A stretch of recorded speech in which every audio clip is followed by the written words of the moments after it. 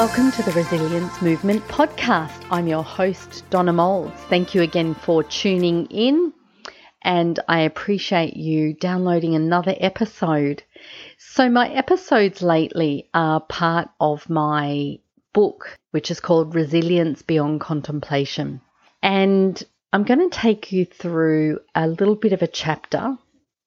Again, I don't read the whole chapter, obviously, because I'd like you to purchase my book and give me some feedback and tell me what you thought, which is a really scary thought, actually. But this chapter is called Shift. And so let me just share some of this with you. So a subtle shift. I describe a shift or a subtle shift as a shift in perspective that can lead to change. For example, a shift in your language or a shift in your actions. Sometimes it's a significant shift, but I think mostly it's subtle. And when you make a few subtle changes, this can have a significant impact in your life. Think about this. If you make a subtle change in the amount of food you eat, for example, if you eat less junk food, you may have weight loss, or eat more junk food and you may have weight gain. Exercise more and you'll have greater fitness. Exercise less and you'll have a decline in your fitness. You get the point, right? I remember a time in my life when I felt really bad about myself, probably a number of times. And then I remember there were times where I felt really good. And I started to recognize these times and thinking about what was happening, what was making a difference. Sometimes the difference was how I was treated by other people. And if people were good to me, I felt good. And if people were not very good to me, I felt bad. I had come to realize that I'd lacked self-trust and self-worth. And when you rely on other people's opinions, behaviors, and actions to feel good, you're never in control of your own happiness, your own love, and certainly your life as a whole. It was with this realization that I started to make some more changes in my life, and these changes would later have a significant impact on my life and continue to do so today. This is the shift and how it can be the subtle start of significant change. Let me give you some examples of these shifts and why this was so important for my future.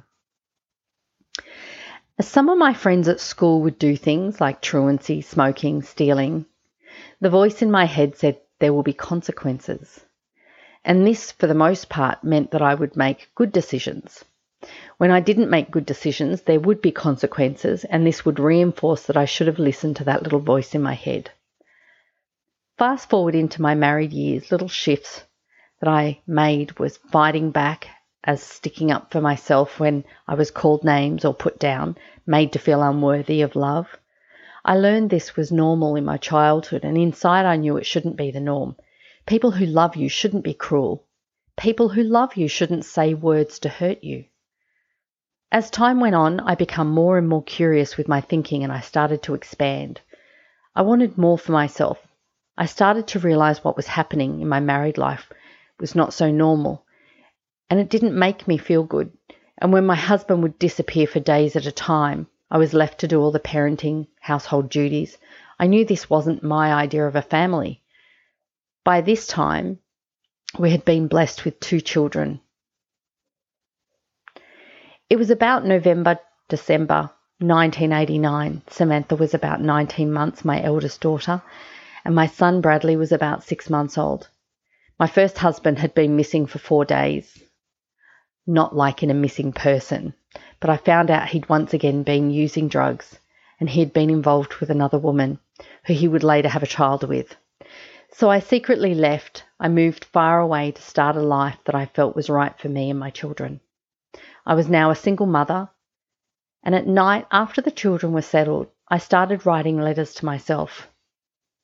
Later on, I'd burn them in the fire, but this was really therapeutic for me, and I was able to express how I was feeling, what I thought about my life, where I wanted my life to go, and a lot about the future. I was starting to learn new things. I was reading more books, learning about what a mentor was, and really confirming my thoughts that life wasn't about settling for bad behaviour and abuse. It was those subtle shifts in my thoughts that started to change. Who was I? How did I want to raise my children? I definitely wanted different, but I had to go on a journey to discover what different was. As a new mother, I would always seek advice from my mum, and this was great. My mum was very supportive. She wasn't intrusive. And over time, I listened to the voice in my head. And as my mum would share advice, I learned that I was thinking on the right path. And it reinforced that that voice in my head was good. And I would later discover this was my intuition. Because the funny thing was, I didn't realize that at the time. So I'm going to stop that paragraph there. It's only a short, what I call a snippet. But then I go into some very personal stuff. And, of course, I'll leave that for when you're reading a book. And this one I go into where I had some real paradigm shifts. And they were really big changes in perspective for me. And I remember some things that were really significant later on in my life where I had realized what I had taught my children, and I realized the patterns that I had repeated. And then when I reflect and I look at my adult children now and I see some of the cycles that they have repeated, because we don't know, and it's not until we make some shifts, whether they be significant ones or small ones, that we realize you can only break the cycle, or you can only break patterns when you have conscious awareness of them. And I just want to finish with something I've written at the end, which was a big shift for me, was nasty words don't come out of my mouth. I would never say anything to hurt another human being. This was not something I knew I had gotten better at for a very long time. I was consciously aware of this change, and I was determined to make it different. I started becoming more aware of this in 2004. It took a long time to get it right. And I can honestly say that from my mid-40s, I have never said a word that was hurtful to anyone, especially when I was hurt. This was really hard with my children as they got angry with me and would say hurtful things. But that wasn't their fault at the time. That's actually what they witnessed growing up. The last step of that process for me was my internal self-talk. That, my friend, is still a work in progress. But I'm about 90-95% there. How amazing is it when you realize you are calling yourself names or saying things to yourself that you would never say to a stranger? My God, that's one hell of a paradigm shift, don't you think?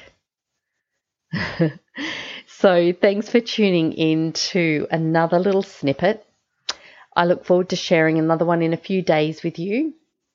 And if you think that you would like to send me a message and give me some feedback, that would be awesome. So just go over to the Resilience Movement on Facebook and send me a message.